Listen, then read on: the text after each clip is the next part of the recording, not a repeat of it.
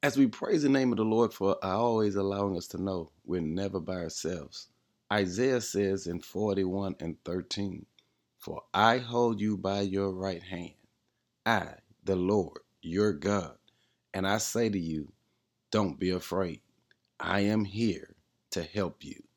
Listen to the Lord saying, with all of your enemies around you, with everything stacked against you, with your adversaries ready to pounce upon you, we're going to do this thing together.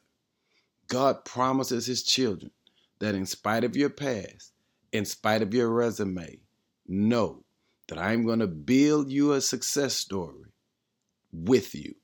We're in this together. I'm going to hold you by the right hand. That right hand phrase simply means it's a promise of strength. It's a promise of security. It's a promise of covenant. It's an unbreakable bond because I'm an unbreakable God. And I want to encourage you to know that everything that God has for you is available for you. And notice, your enemies don't have to be destroyed. They can be all around you because he wants them to have a front seat to what he's about to do with you.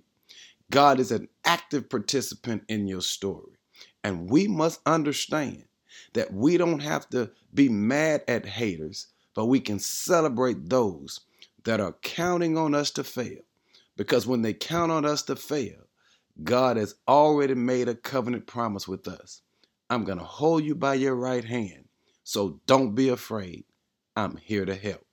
Encourage somebody today and remind them that God is not an absentee parent. He's here right now.